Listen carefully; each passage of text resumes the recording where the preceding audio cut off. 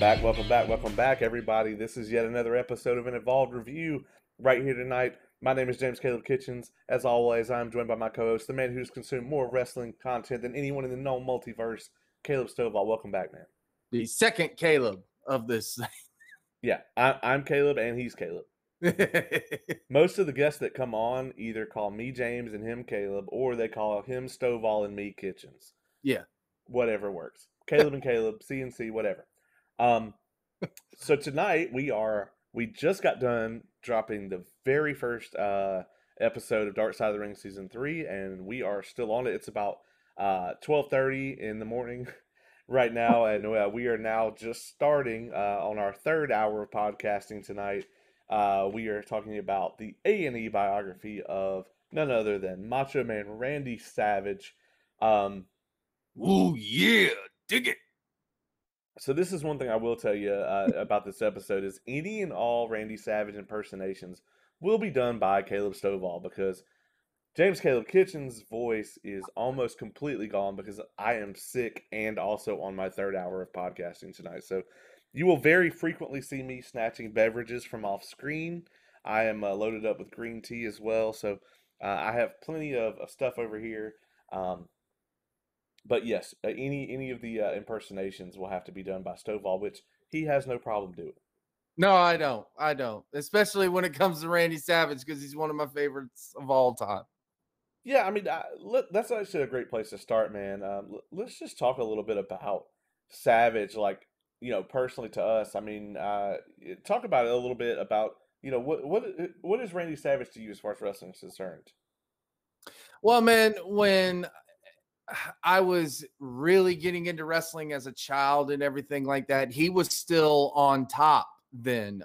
Even in WCW, he was one of the top guys and stuff like that. And that was actually my first intro to him, was in WCW. I had no idea he was in WWE. Just like with Hogan, I didn't know he was in WWE until later on in my life. Because, these guys were in WWE around in the 80s and stuff like that. So, they didn't really have a long run with WWE in the 90s. I mean, yeah, you had 90, 91, 92, that kind of stuff. But around 93, which is when I kind of would have been getting into wrestling, they were going into WCW. They both showed up in WCW in 94. And that was like when I was really getting into wrestling. So I really only know them from their WCW days. But because I saw them in their WCW days, I don't know if anyone remembers this. Us two being from Augusta, now we live in Atlanta and stuff like that. But, back in the day when WCW was around, they used to come to the Augusta Civic Center like almost every other weekend, it seemed like. They would bring Thunder there pretty often. Yeah, they brought Thunder and WCW Saturday Night. Yeah, I mean, it wasn't a big drive for them. WCW was headquartered in Atlanta. Exactly. So, it was, a few hours back to HQ for them. Yeah. In Augusta.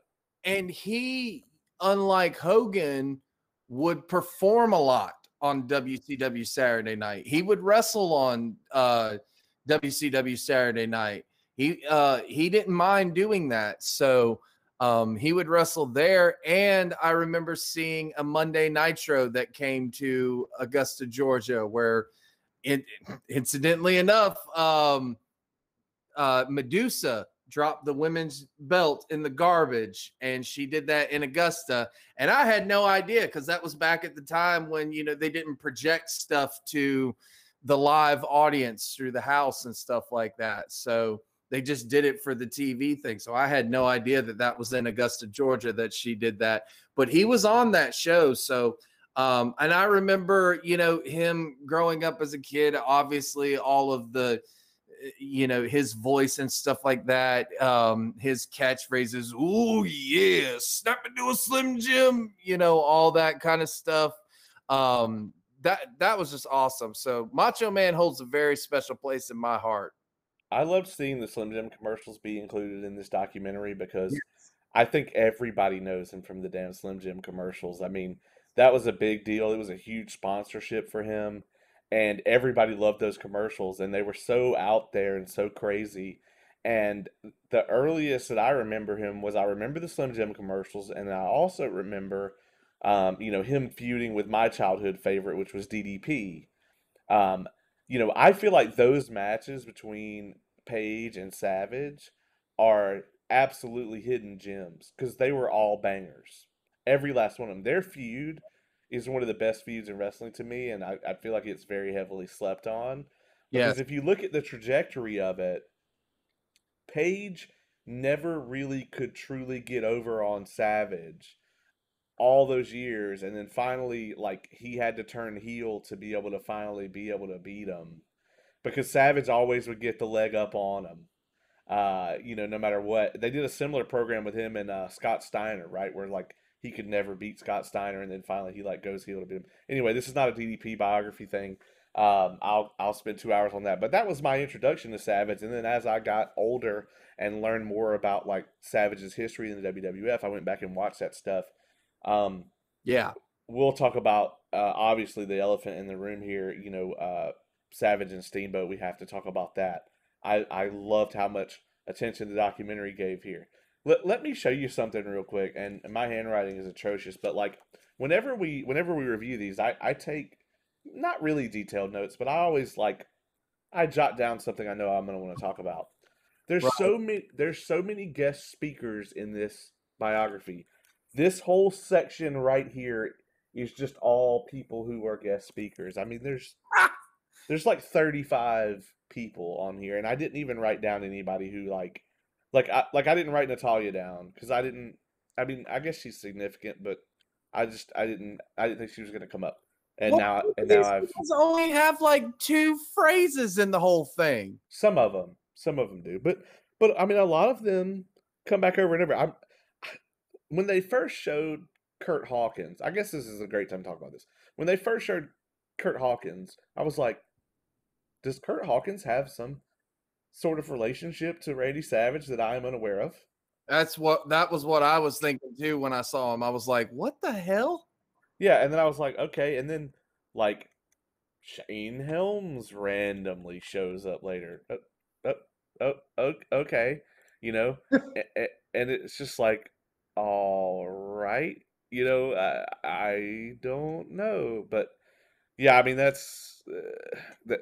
just kind of had some like random. It's like, oh, this person's in the wrestling industry, and they have fond memories of watching Randy Savage as a kid. Doesn't everyone? I mean, you Yeah, know, and there's a name that has been floated out on this program ever since we started doing the Ring of Honor Pure Tournament. Um, that is one Tony Deppen. That always gets that kind of reaction from you if you're not watching this and you're just listening to this on Spotify or wherever else you get your podcasts. James is doing this very like stink face facial Caleb, expression. I was having I was having a good day. It's early Thursday. We're not even 1 hour into Thursday yet, and you have already invoked the name of Tony Deppen Well, in here's in this sacred sanctimonious sanctum. well, in my defense, because there is a Tony Deppen in this documentary. That's true. His name is Dan Sober. Yeah, However the hell you say his name.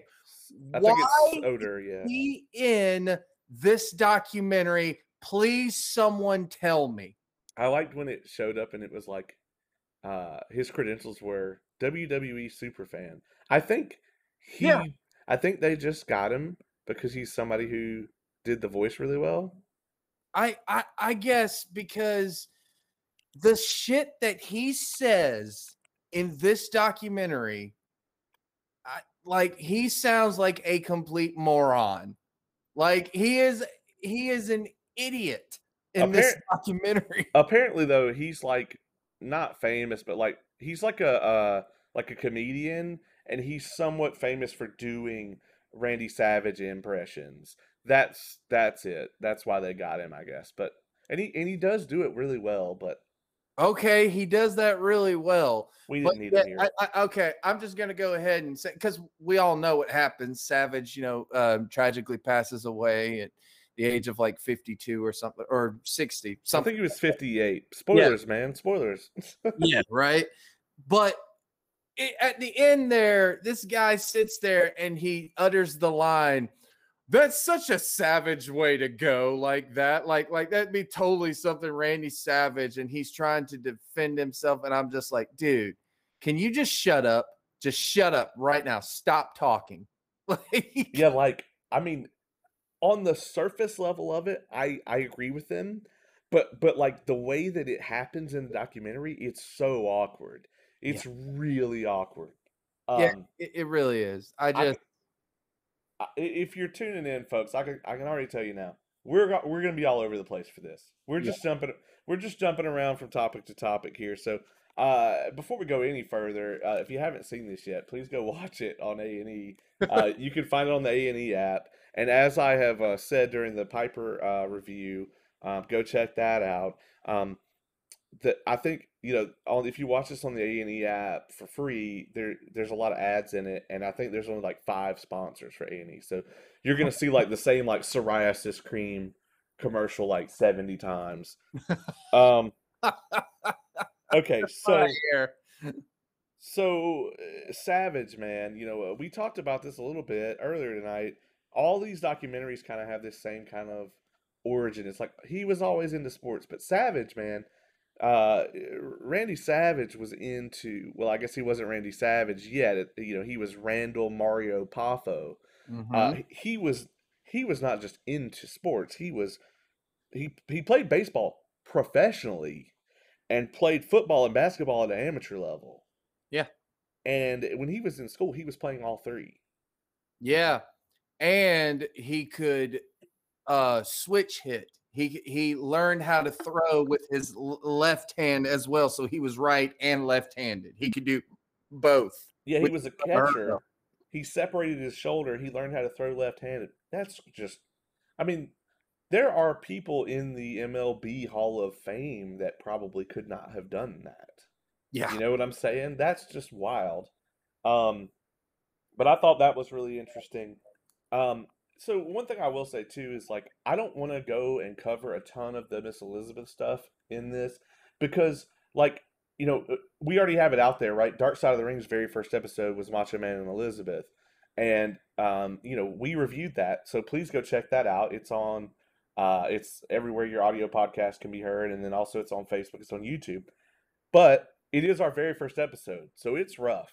But still, it is fun to go check out and see like where we're at now versus like that very first episode where we really had no idea what we were doing. Um, but there is a little bit of crossover. I mainly want to talk about the new stuff that kind of this documentary either uncovered or stuff that the other documentaries about him don't really talk about. Um, I didn't know his mother was a Holocaust survivor. That was a very cool thing. yeah, I Uh, didn't know that either. That was insane. Yeah, I mean, you just think about like the such a unique family, and she's still alive. She was in the documentary. Yeah, They talked about her being a Holocaust survivor, and then like the very next frame is Judy Poffo. yeah, Um, and I mean, just imagine being a Holocaust survivor and then also like outliving your child. Having your child taken from you at age he was age 58. I mean, that's just that's I mean, I don't know if remarkable is the word because she probably didn't feel that way about it. Like people don't want to bury their children, right? Like it's not how it's right. supposed to work. But I mean, that's she's lived a very, very long life. I mean, Yeah, it was interesting hearing from her, and then the very next person you hear, well, not even the very next person, the first person you hear from is obviously, um, and oh my God, I forgot his name, but his brother, the genius, Lanny Poffo. So Lanny here, Poffo. That's what I thought, Lanny Poffo, but for some reason I couldn't say it. Lanny Poffo is actually near and dear to me because when I first got into indie wrestling, my gimmick was that I was David Yale or the Professor, and I would come out in a cap and gown, and I had a little diploma with a lead pipe in it. I would hit my opponent with it, and that was hugely inspired by him. I never really did any of like the poetry reading or anything like that. Um, But he was brilliant with that stuff. I he mean, a was, lot of people forget how good he was. and he was a huge inspiration for that gimmick. And so I've always like really followed his career. Obviously, I mean he wasn't nearly as big as his brother, but they were very close, and they were always very determined. Like if he's going to go in the Hall of Fame, the whole family's got to go in. Yeah, You can't just absolutely. be him, and that's what he wanted. Um, but yeah, I mean, he had an incredible like childhood. Um, I like that they talked about Pamphilo Furpo. Yes, I was just about to talk about this. I loved hearing the story about how he basically is coming up with the Macho Man gimmick, and he goes to Lanny and says, "Hey, man, I need help. I can't figure out a gimmick. I need to figure out." And he's like, "Well, you wrestle like a savage, you look like a savage, and everything like that. Who's the most savage interview that you've ever seen?" And he brings up him, and I had no idea about this guy. Oh, So you never heard of Pamphilo Furpo? no, I have not. Oh well, actually, now that I think about it, um, who what was his it's in Jim Cornette's theme. Yeah, it's in the Who drive-through. still remembers Vampiro Furpo? Yeah, it's in there. It's in the drive-through theme. Yeah. Yeah. So so well, that's interesting. But then like, you know, he even says it like Vampiro Furpo just goes, "Oh yeah." And then Lanny says, Randy just went, "Ooh, yeah." And I love his reaction because it's basically sounds like the genius. He's like, "By George, I think he's got it." Yeah, I And really loved that. what the line that sticks out to me in all of that is the fact of Laney goes, "I assure you, after that, I never heard his regular voice ever again." It's hard to fathom what his regular voice would sound like. I I mean, feel like yeah, I feel like if he called me on the phone right now, I mean obviously can't, but uh if he called me on the phone and talked to me in the regular voice, I would not even know it was him. You know what I'm saying? It's like everyone knows him at like he did that voice for like 40 years or something like that. It was probably like 30, but whatever. An incredibly long amount of time. Um Yeah, I mean, I loved that part of this documentary. That was really good, them talking about the origins of the character. I never even thought about Pamphero Furpo. I never even no, like I never drew that conclusion, and that might seem kind of ignorant of me as somebody who's like, a student of wrestling, I guess. But yeah, I never drew that. I never connected those dots, rather. So that was awesome from this documentary. I did know that he was kind of a cheapskate. He was known as like a guy who could, squeeze a nickel until the buffalo screams, as the saying goes. So I had heard that, and it was kind of funny to hear like Sting and some other people kind of joke about it. nah, I basic- mean, speaking of the list of guest stars, I mean, there's just some crazy like names on here. We got Vince McMahon, Bruce Pritchard, Laurie Bischoff, who we never see in anything ever. no. Um, okay, all right, I gotta stop this. Are you It, about to say who I think you're about to say? no, no, no, no. I'm stopping on Laurie Bischoff for a second. Doesn't Laurie Bischoff talk exactly like Eric Bischoff? Like the way she speaks, it's exactly like him. Doesn't Laurie Bischoff kind of look like if like Eric Bischoff like got a sex change? I'm just saying, all due respect, I'm a huge fan of Eric Bischoff, as everyone knows. I'm just saying, doesn't it kind of look like that? I guess a little bit. I never really even drew that conclusion, but It I mean, you it hang around Bischoff all these years. I guess you're gonna. it could just be me. It could just be me. If it's just me, I'm fine. But that's immediately what ran through my head for some reason. I was just like, Well, it's interesting that we just heard from her in this documentary. Like it was like when she showed up, I went, "Whoa!" Yeah, Like me too. Because I was like, that she's never in anything. I've never seen this woman before in my life. I've seen Um, it one time. I saw her in an ad-free shows. Not watch along, but it was a meet and greet thing with well, it was a virtual thing, and I talked to Bischoff on this virtual thing, and his wife came in during the virtual video thing, and she like was sharing stories. So I was like, and she is referred to as Mrs. B. oh, okay. Yes, So we got Sting, Hogan, Jimmy Hart, Steamboat, Bubba the Love Sponge, R-Truth, Nash, Shane Helms, Honky Tonk Man,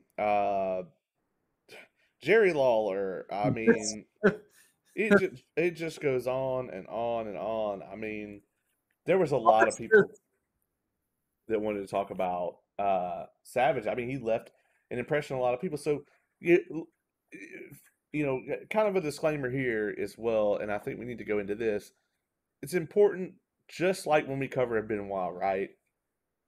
But not to the same extent, of course.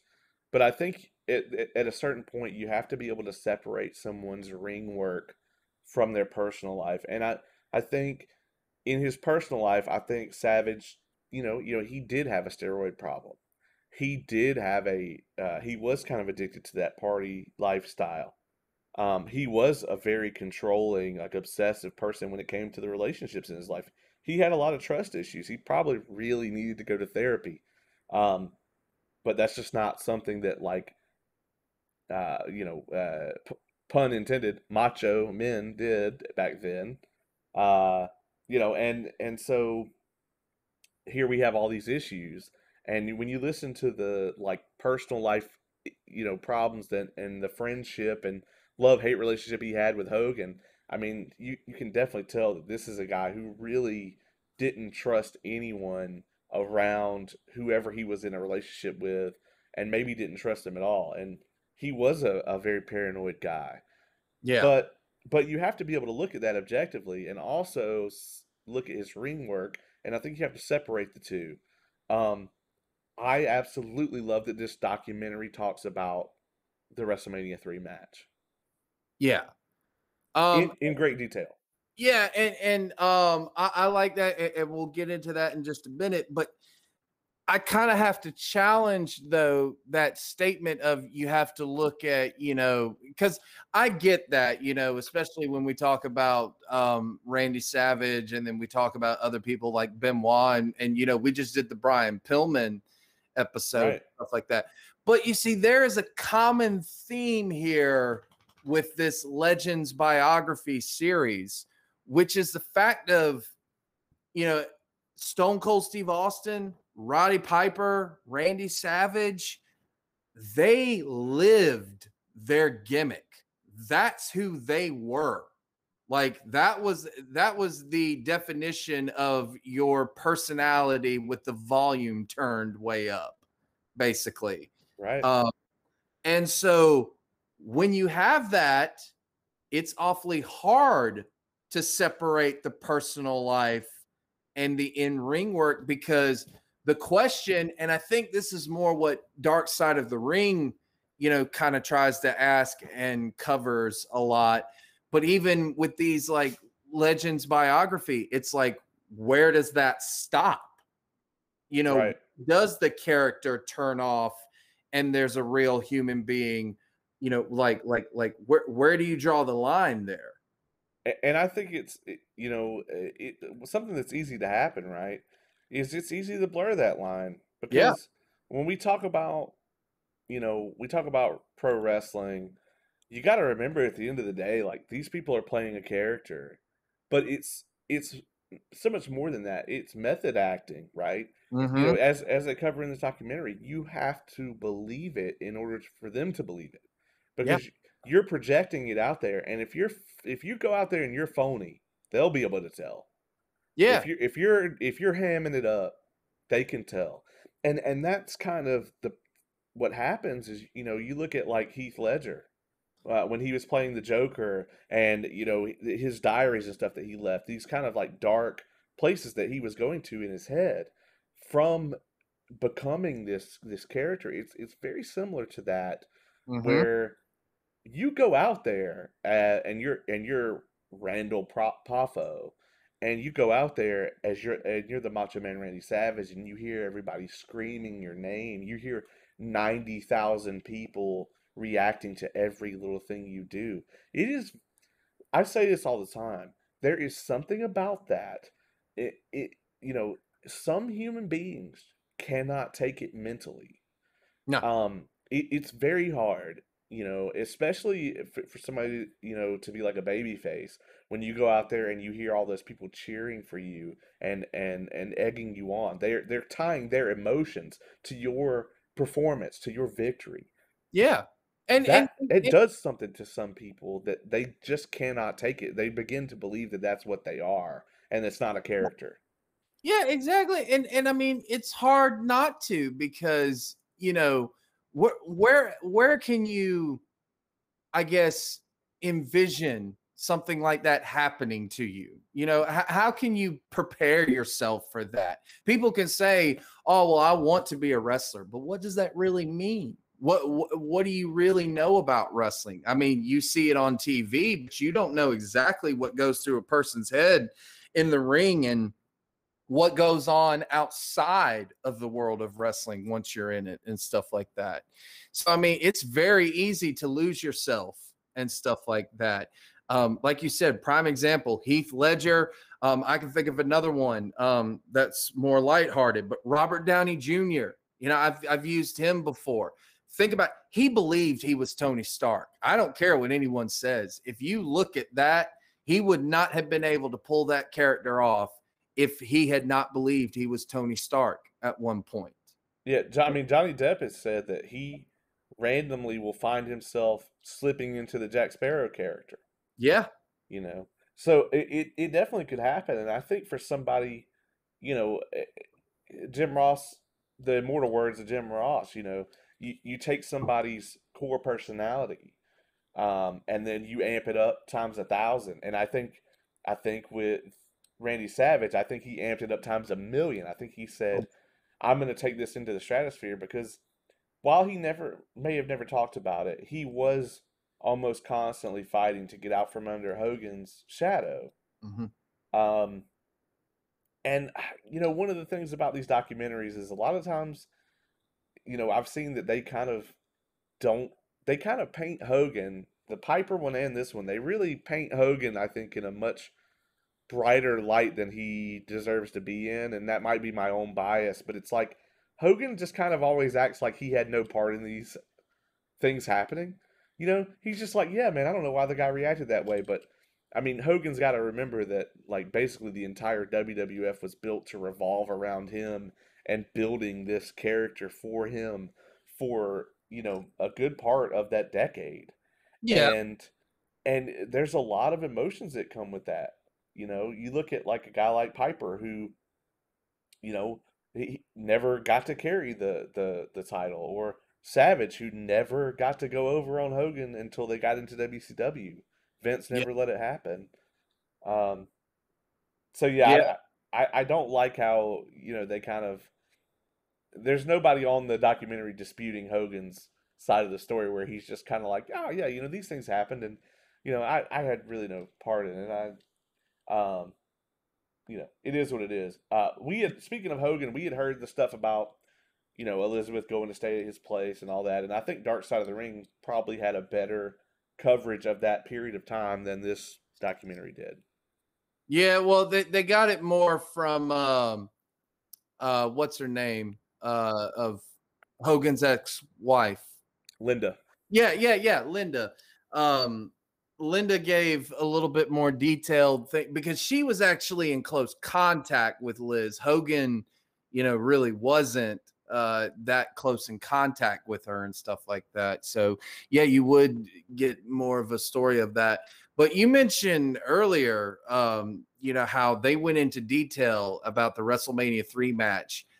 I thought it was absolutely fascinating hearing Rick Steamboat say that, look, we wrote down every step. We were quizzing each other and stuff like that. And then when they showed clips of the matchup, he was like, 1, 2, 3, going through like the motions. And by the way, every time I see that Steamboat arm drag, I get chill bumps. Like, I fucking love that Steamboat arm drag. It is the greatest arm drag in the history of wrestling. I do not care what anyone says. No one can do it like Steamboat. And look, I love that match. That match is incredible.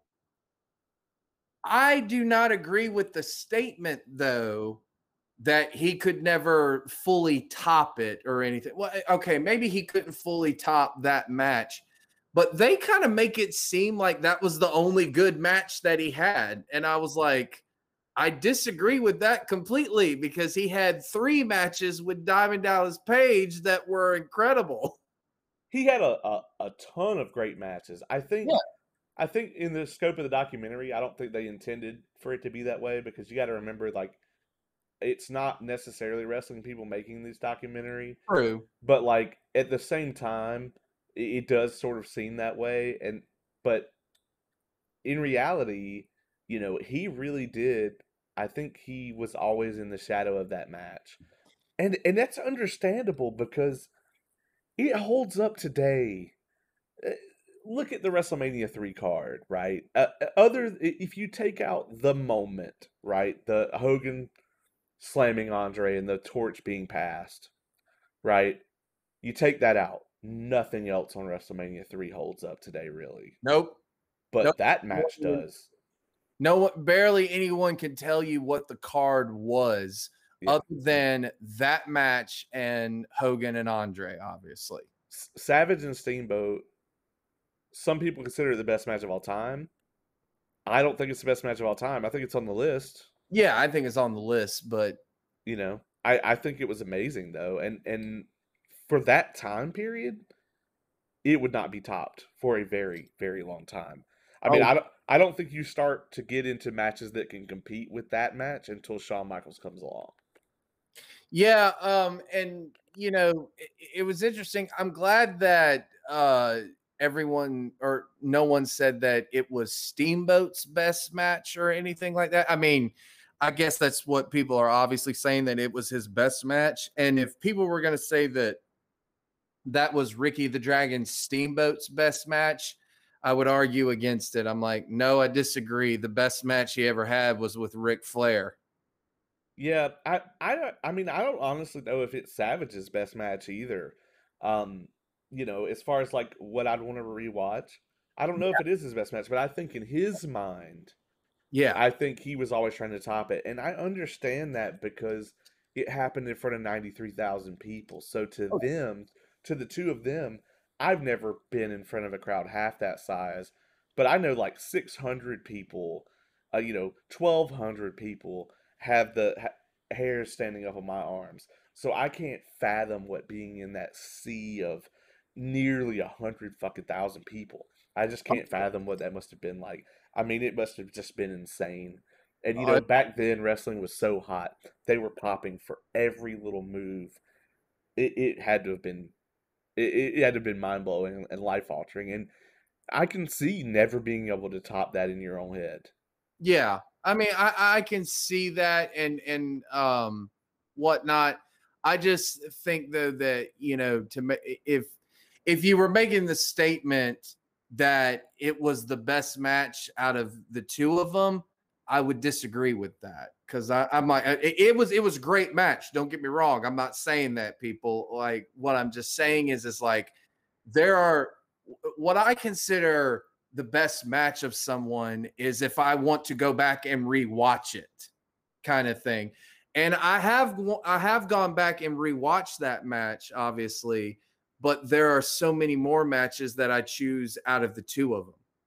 Yeah, absolutely. But Um, it was a damn good match and still holds up to this day and everything like that. And then, as you saw, once he had that match with Steamboat, yeah, rocket launch. absolutely. Um, yeah, I mean, Vince, I didn't expect Vince to explain anything because Vince never explains anything. But he never really explains why he was trying to take Savage out of the ring. It's not like he was hurt. He wasn't beat up. I mean, Hogan even said, "Look, he was in great shape."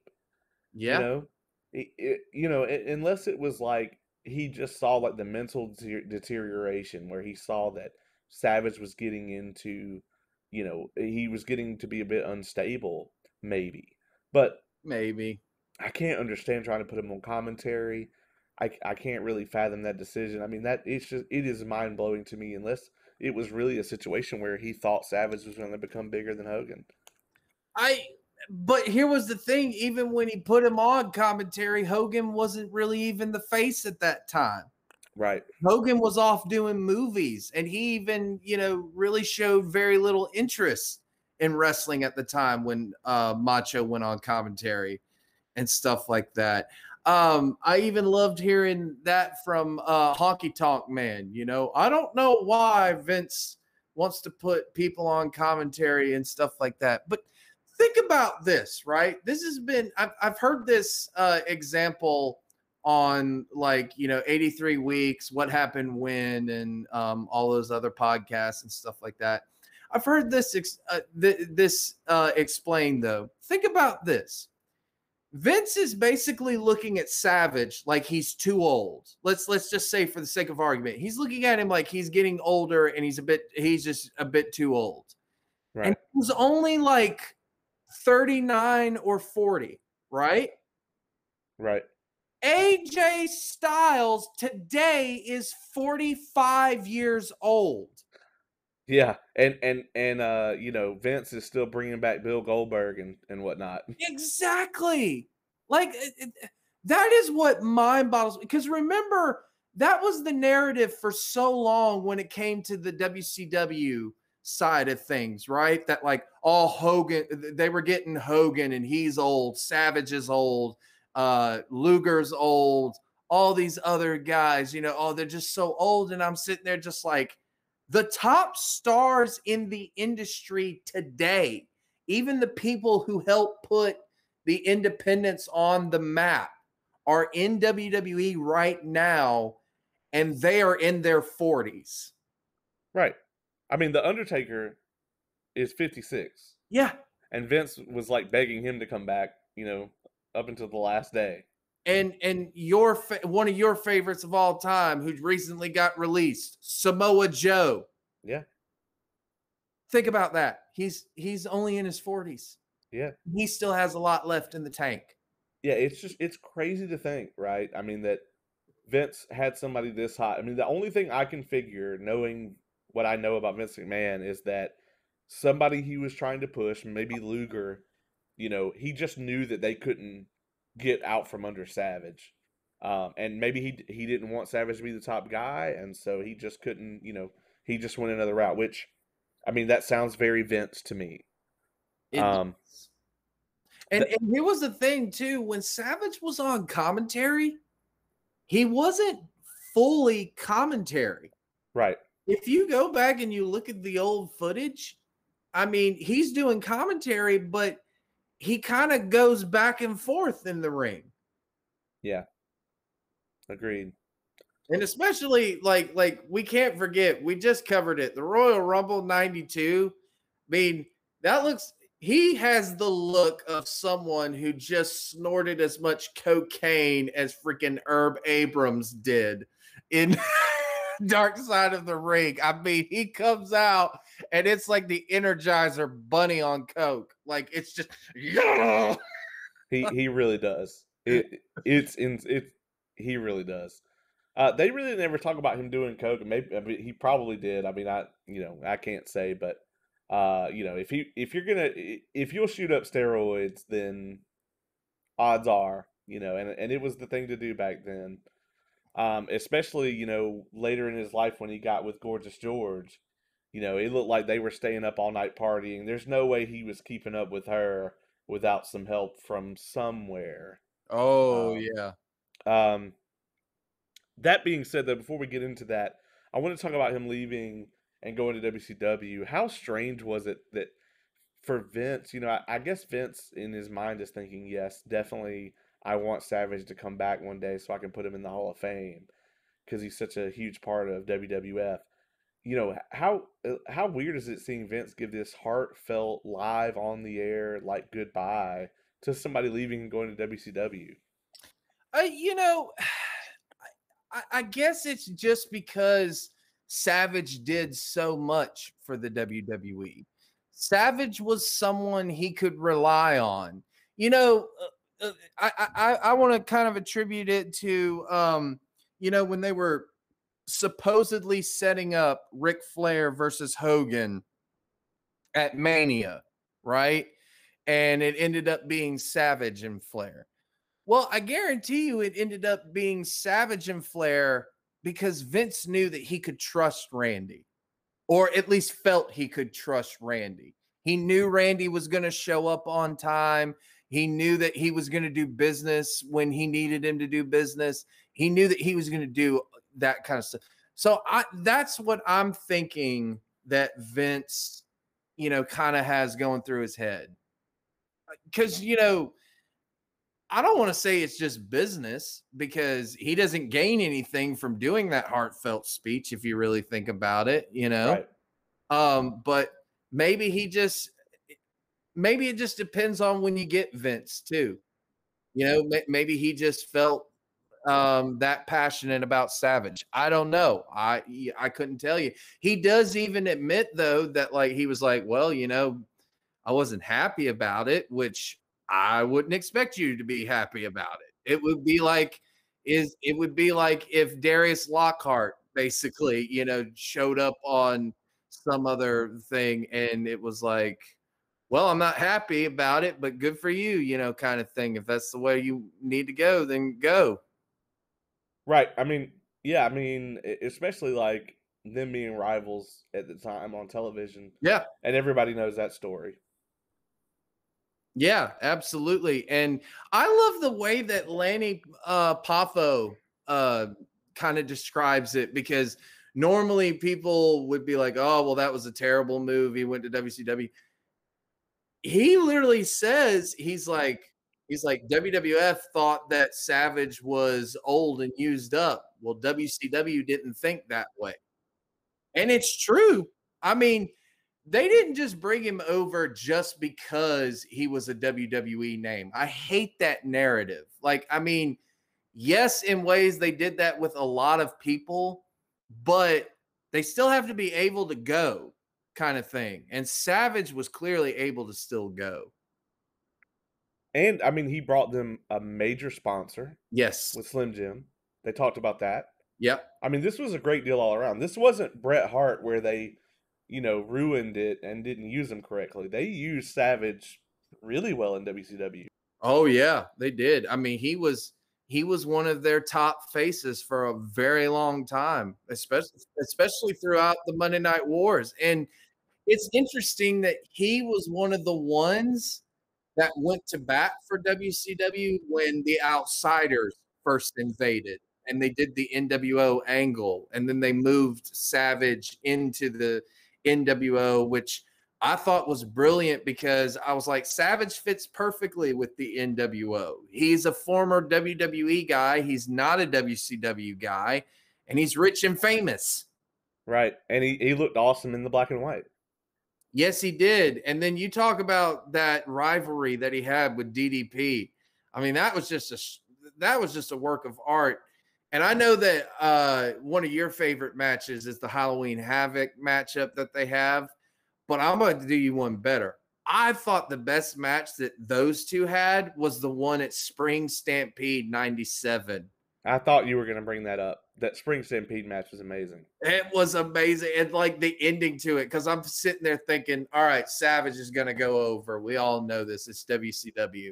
And then the 3 count happens and it's DDP. And I was like, oh, that was awesome. And the thing, too, about that, all their matches really, but that one in particular, they beat the bejesus out of each other. Yes. You could, the term in the industry is, working snug or working tight. They definitely took that to another level in their matches. They were throwing some ham bones in those matches. I mean, you could tell they really laid in a bunch of those strikes. Um, Well, then they obviously were very comfortable with each other doing that. right, they Because were. a lot of people think that, like, when you do that, people say, well, then you work snug every matchup. Well, that doesn't happen every single matchup. Like, Savage didn't work snug with everyone, kind Right, of thing. It's only people that you can have that kind of match with, that you have that kind of chemistry with. And him and DDP just had that good chemistry. And sometimes you have that, and sometimes you don't. But Savage was one of those people that, you give him a broomstick and he could have a 5-star match with it. right, absolutely. That's exactly it. And usually, if you see somebody working snug like that, then yeah, it's like you said, they usually are. It's more like they've agreed ahead of time Mm-hmm. that they're going to work that way, especially, unless something like goes wrong and there's some legitimate heat there. Um, Triple H says it best with Shawn Michaels when he took on Shawn Michaels. He's like, yeah, that's my best friend out there. I'd never hit anyone harder out there. yeah. I want to talk about Michael Braun for a minute. This was in a very interesting part of the documentary. So Michael Braun is a guy that Randy Savage met through Hulk Hogan, Yep. and Braun used to design a lot of outfits for pimps. And this made more sense to me than probably anything ever, and it all just clicked. Yeah. All these outfits that Savage had, I mean, they said that this guy was a cheapskate and he never wanted to spend any of his money. But Hogan says that Michael Braun made a fortune Yeah. making clothes for Randy Savage, and I believe it because not only did Savage wear probably the most intricate and outlandish outfits in the history of the wrestling business, he had on a new one like every time you saw him. Yeah. And I guarantee you some of that money was from WWE as well. Like, Yeah, they also paid Michael Bowen. yeah, I think so. Because they probably paid him to help make some of that. Savage paid him as well. And then probably when Savage went to WCW helped paid him.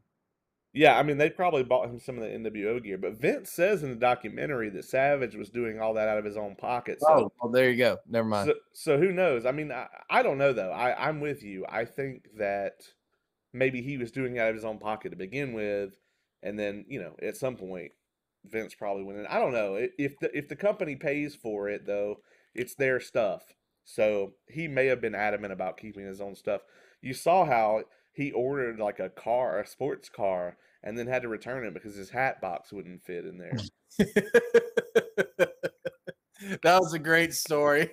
Yeah, I guarantee you he was absolutely just, very particular about how all those outfits were kept and everything. Yeah. Um, I'm glad that they showed the Jake the Snake angle that happened with the snake bite. If you haven't ever heard Jake Roberts tell this story, it's fantastic. I had the pleasure of having him tell it to me in person. Amazing, absolutely incredible story about the snake. Where Randy basically, I can't tell. I won't even try to stand in the shadow of Jake Roberts when it comes to storytelling, but No. you know, he tells a story where basically the snake was devenomed or whatever. Yeah. So like the snake would bite you, but there's no venom. And Savage was not having that shit. He's just like, no, no, no. You let the snake bite you. And he made Jake have the snake bite him. Yeah. And then he made him put the snake down and like watched him for like an hour. And wouldn't let him drink anything or anything because he didn't want him to like slip an antidote in there or whatever. He was just like insanely paranoid that like this snake actually had venom and that Jake had some kind of like anti venom that he was taking. Yeah. And this was like when Jake Roberts was like a really big heel at the time. And he cuts an amazing promo because they have a match. Yeah. And the match doesn't end. It ends in disqualification and stuff like that.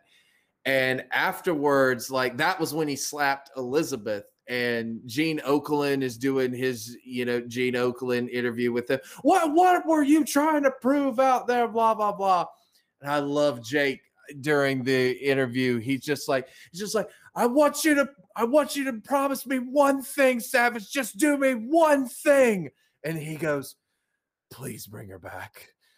Please bring her back. Like, I promise you, I swear it. Like, and he does this, like, he's crossing his chest. I was like, oh my God, this is why you are one of the best of all time in this shit. Like, oh, such good stuff. You can say what you want to about pro wrestling, and I know people can say there's this dark part of wrestling, there's this part of wrestling, blah, blah, blah.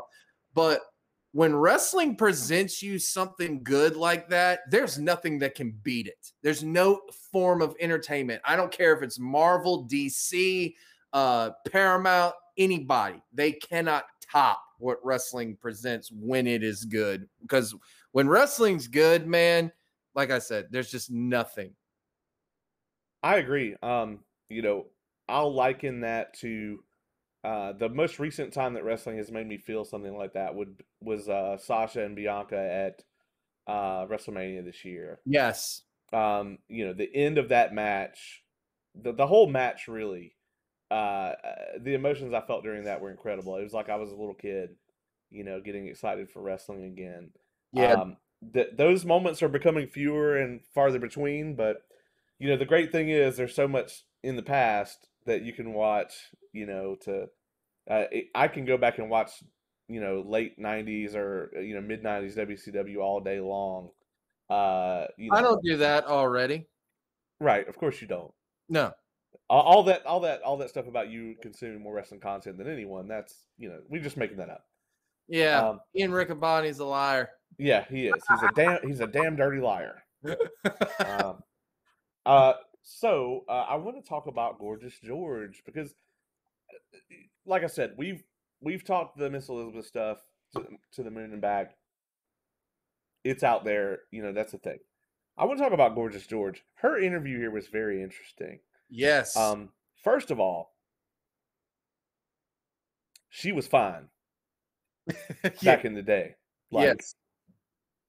If I was Randy Savage, anyway. Especially back then. I mean, she looks like she's probably 15 years younger than him, if not more than that. Oh, yeah. I mean, obviously.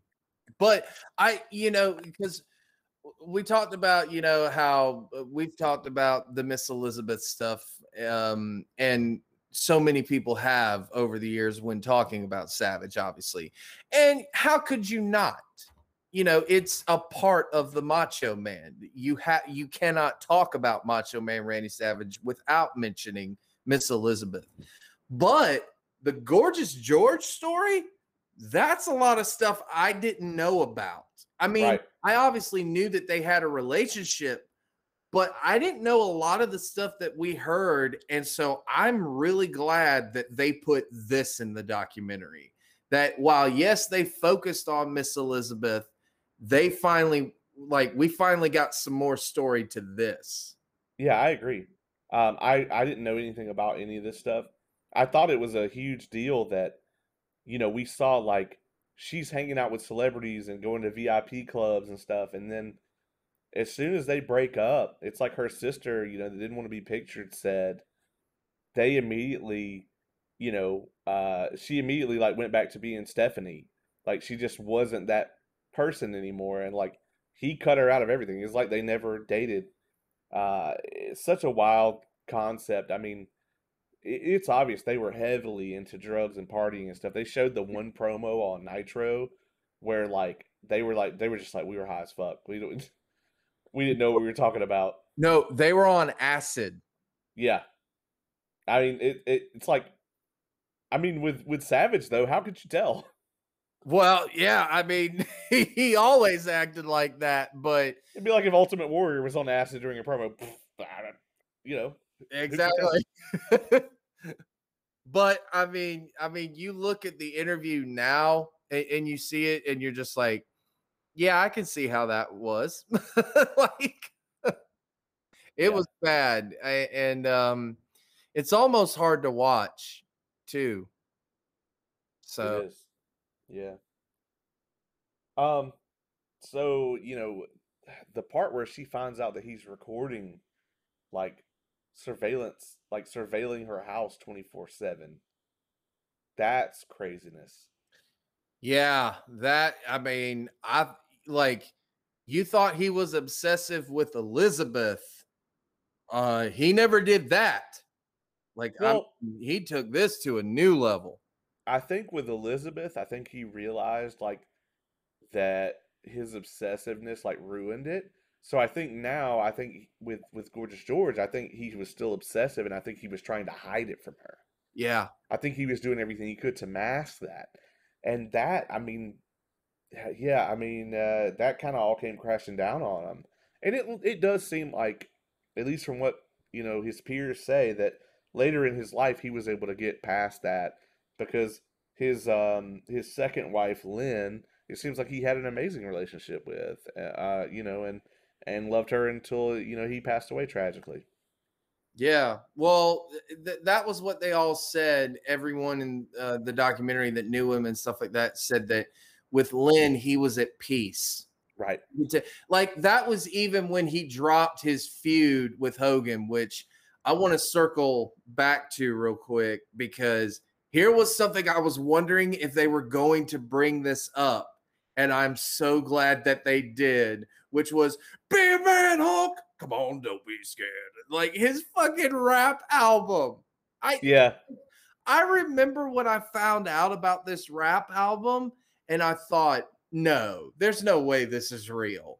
And then you turn it on and it's the Macho Man Randy Savage and he's rapping. And it's like, dude, when in the hell did you want to become a rapper? Yeah. They had 50 Cent on there, like Right? supporting it or whatever, promoting it. 50 Cent. Think about that. 50 Cent is no small time rapper, folks. We're Especially talking, not then. yeah, we're talking about one of the biggest names in the industry, and he's promoting Randy Savage, which it didn't make a damn bit of difference because that album was a flop. Yeah, I mean it was awful. I mean, let's just be honest. It was. Um, his Bonesaw role in Spider-Man, I'm glad they touched on that. They didn't talk about Ready to Rumble really, but I mean Oh, is ready. he had a huge part in that movie too. I mean, even though it was pretty much a WCW movie. Yeah. He also had a role, and they showed the South Park clip, Yeah, but he had a role in Dexter's Laboratory, if anyone remembers. In Dexter's Lab, they would sometimes have these short stories, and yeah. one of them was his pet monkey, which was just called Monkey. M And for Monkey. Yeah, yeah, dial M for monkey, basically. And he was a monkey with superpowers, and he gets recruited by I think it was Lexor or something like I can't remember exactly what Savage's thing. it was Rasslor. Rasslor. Yeah, Rasslor was what he was. And that's Savage's voice. And yeah, you can tell it's Savage's voice because only he can talk like that. yeah. He was in a lot of stuff. He was a villain on a Walker Texas Ranger episode. Yeah. I mean, he was in a lot. So I'm glad that they touched on a lot of that stuff. Interesting, they didn't talk about his last performance at all, but I kind of didn't expect them to, because WWE is heavily involved. Last performance of what? His last wrestling match, his last match was not in WWE. It wasn't in WCW. What was it in? I forgot. His Oh, very TNA. at Turning Point, yeah, it was him. TNA Turning Point. That's right. Yeah. Yeah. Yeah, him, Jeff Hardy, and AJ against the Kings of Wrestling is his last match. Wow. Yeah. I forgot that that's his last wrestling match. But then, I mean, he makes various appearances. Like he was in the WWE Legends of, well, not Legends of Wrestling. What was that thing called? That video game? Was it where it was that arcade style. Yeah, you had it right. It was Legends of Wrestling. Oh, was it Legends of Okay, Yeah. yeah. So Legends of Wrestling, video game, and he helps with the advertisement and that. But I think what was really telltale of everything was there in the final days of his life, he really kind of dropped the Macho Man persona, at least not necessarily in the public eye, obviously, but when it came to like Hogan even said like he finally heard his real voice. Yeah. That had to have been awesome. I bet. Like that would have been interesting to, really, I guess, see what Macho Man sounded like and stuff like that. So, I mean, even when, they show a clip of him talking about his sports days, right? He's in Macho Man character when he does that. Yeah. Yeah, Like, he lived the gimmick, man. yeah.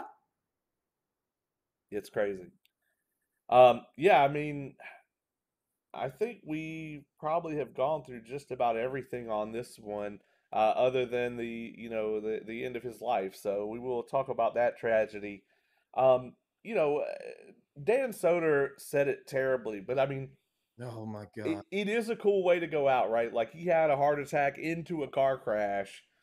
It's like it took something absolutely monumental to take Savage down, but it's just you start to wonder, like, okay, if he hadn't been driving a car when it happened, could they have saved him? Could he still be around today? Could he have been on this episode, talking to us? Could he be, have spoken at his own Hall of Fame induction?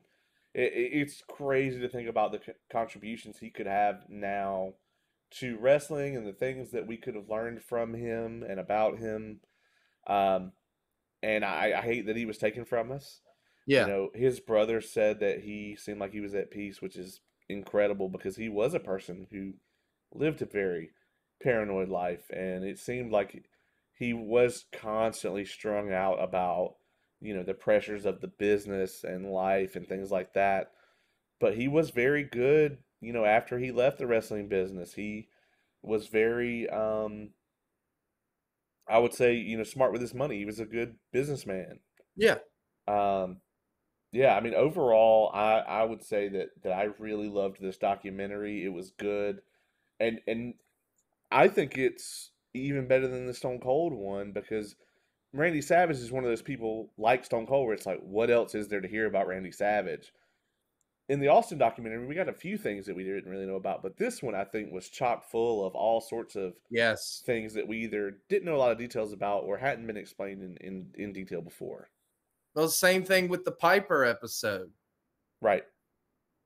I mean, there's just a bunch of stuff, and I think that they really did. I also, on a side note, I loved seeing and hearing the Village People Macho Man song. Like just when I heard the hey, hey, hey, hey, hey, I just like immediately started dancing. I was like, okay, yep, I can't help it. This is so good. And actually, when I think of that song, I don't even think about the Macho Man Randy Savage or even the Village People. I think of the Nutty Professor.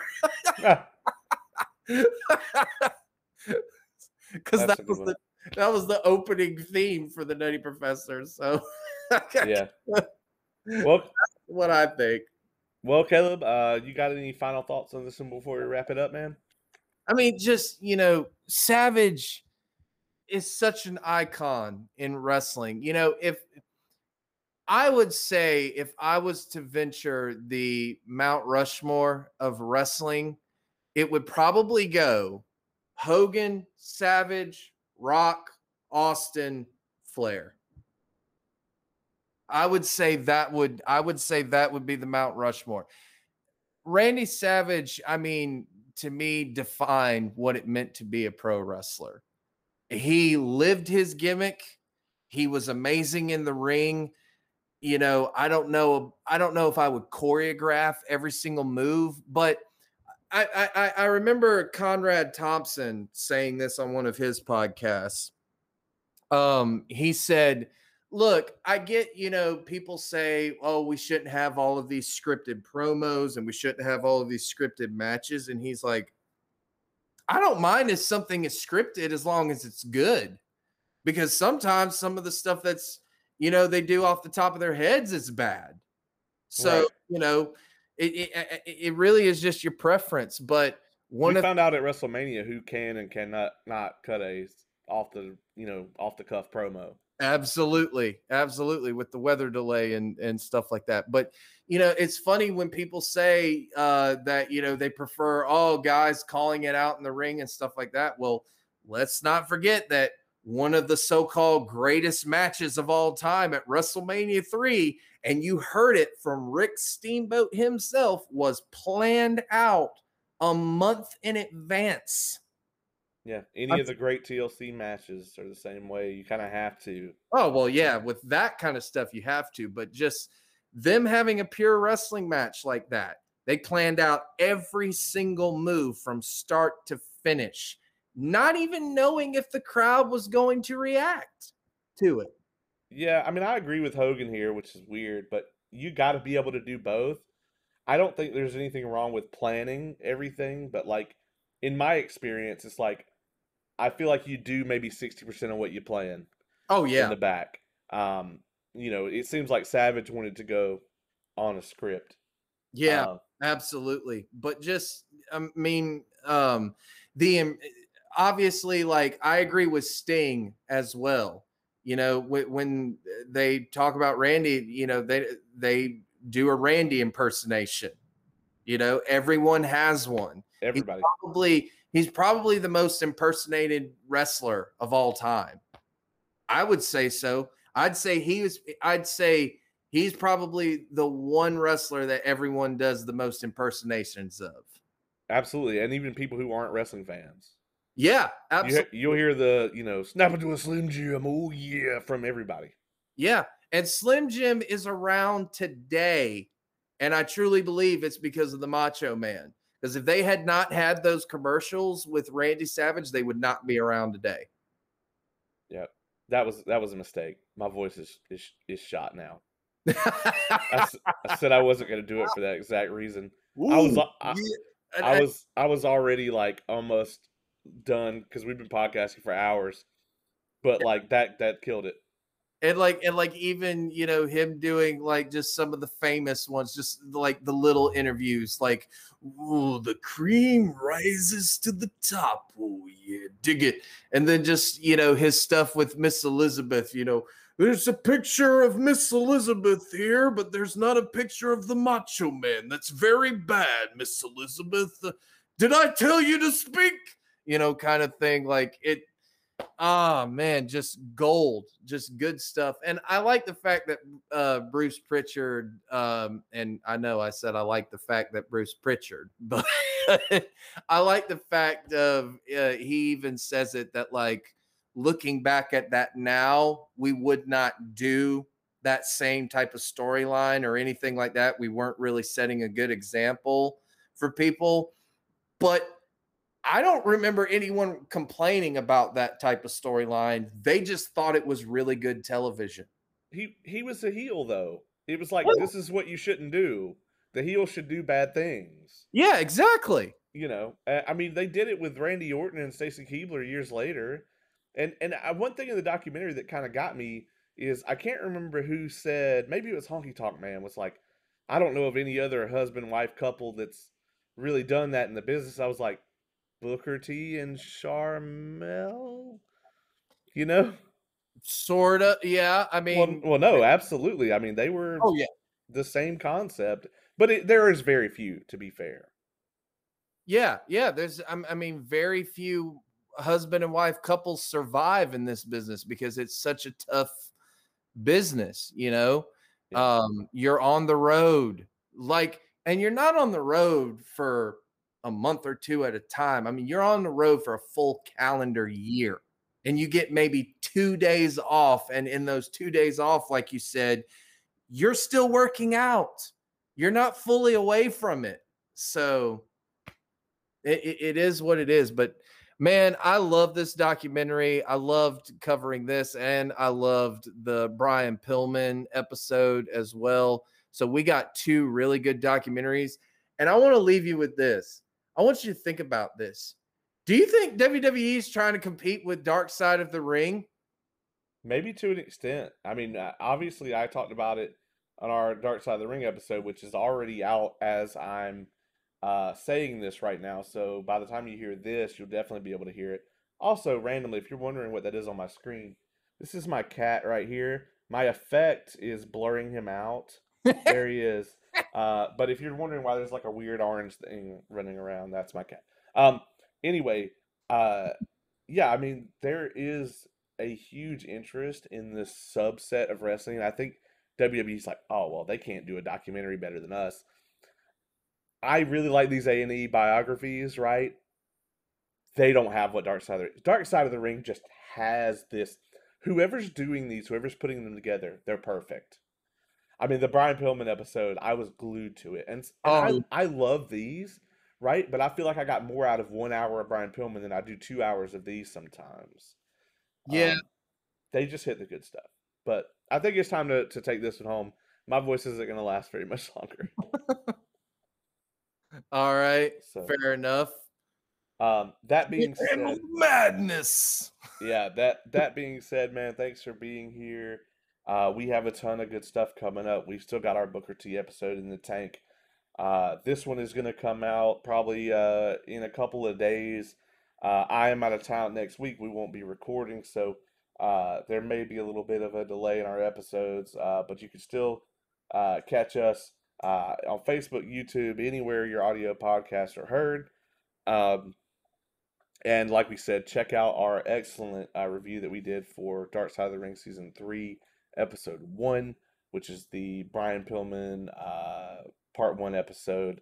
And we had Ace on for that, and it was fantastic Yes. from Superhero Homies. So, ladies and gentlemen, A&E, Biography, WWE Legends, such a mouthful.